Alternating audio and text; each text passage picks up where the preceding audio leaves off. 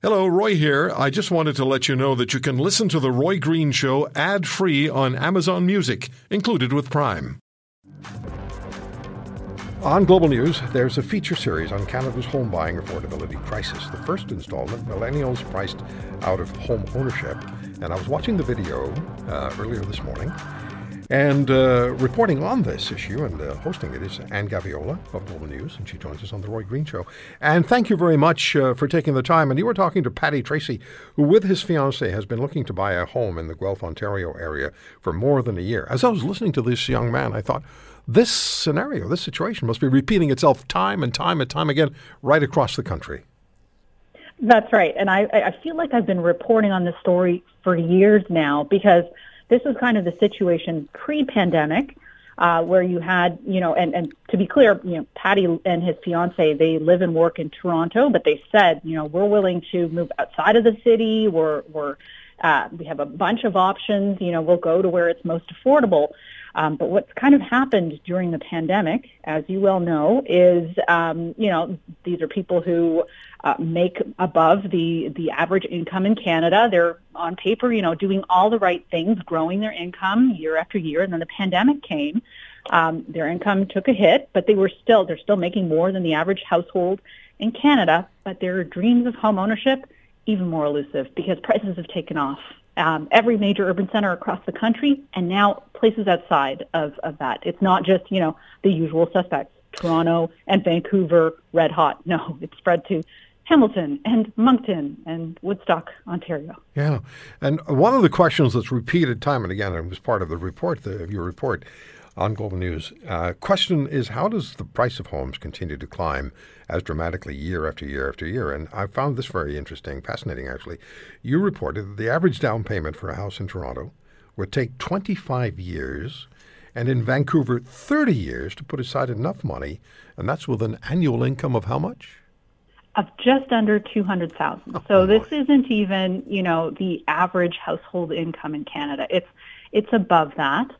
And I found that staggering. I remember, I'm no longer, the age that millennials are now. But I do remember, if you had told me back in the day, okay, if you start saving right now in, a quarter century or in 30 years, you might, if you're lucky, have enough for a down payment for that real fixer-upper that you were looking for, you've been, checking out.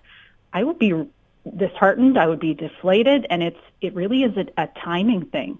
Paddy, that person that I spoke with for my piece, and to be clear, there are people in Paddy's situation all across the country in various markets who are seeing that dream that they had slip further away. Yeah, where does the bank of mom and dad fit in here? It's a big factor, and a part of that has to do with, I've watched what's happened. I've been reporting on the housing market for some time, and then when you enter the pandemic, it stymied even the experts. I don't know if you remember, at the onset of the pandemic, our National Housing Agency, the CMHC, predicted that home prices would drop by 18%. Fast forward to today, and it's the opposite. Home prices up, let's call it 30% across the country. So what's happening is this particular downturn has disproportionately impacted renters while boosting the fortunes of homeowners. And you mentioned the bank of mom and dad, and I certainly don't want to be flippant when I use that term, but what's happening specifically is you have people like Paddy trying to break into the market, and a big predictor of whether or not you'll be able to, and keep in mind home ownership rates for millennials are lower than they were for previous generations. They're getting in later if they happen to be lucky enough to get in. But if they have family help, if their parents are part of the home ownership class, then they certainly get a big boost. Okay, so those are people who've been benefiting, whose wealth has been growing because of this particular asset. When I talk about millennials, I'm not talking about that group of people having a tough time, though it is tougher than it has been in years past. I'm talking about the millennial have-nots.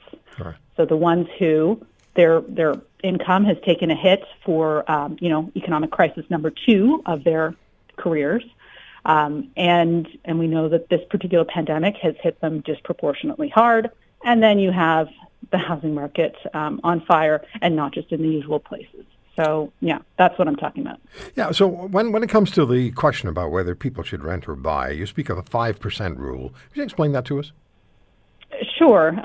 Broad strokes, and this is what personal finance experts will tell you to do in terms of the calculation, because that's actually one of the questions that I get asked the most, whether it's social media or in person. You know, should I buy or should I rent? Everyone knows someone who may be pondering that. So the formula, and I'm going to add something else after this. The formula is you take your budget, or the price tag of the home that you're looking to buy, and then you multiply that by 5%, and then you divide that by the 12 months of the year. The number that you get from that calculation, if you are able to rent for less than that monthly, then the saying goes you're probably better off renting until that calculation changes. However, and I understand that the decision to, if you are privileged enough to be able to consider getting into the market, it's made up of a whole bunch of other reasons other than just calculations on a piece of paper. So okay. I totally get that, but that's, I think, kind of an interesting guide for people who may be wondering about that. Yeah, and thank you so much for the time. I'm looking forward to seeing the other installments on this. It's really fascinating, and it's so timely and so important, and it affects so many people right across the country.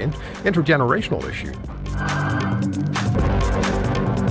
If you want to hear more, subscribe to The Roy Green Show on Apple Podcasts, Google Podcasts, Spotify, Stitcher, or wherever you find your favorites. And if you like what you hear, leave us a review and tell a friend. I'm Roy Green. Have a great weekend.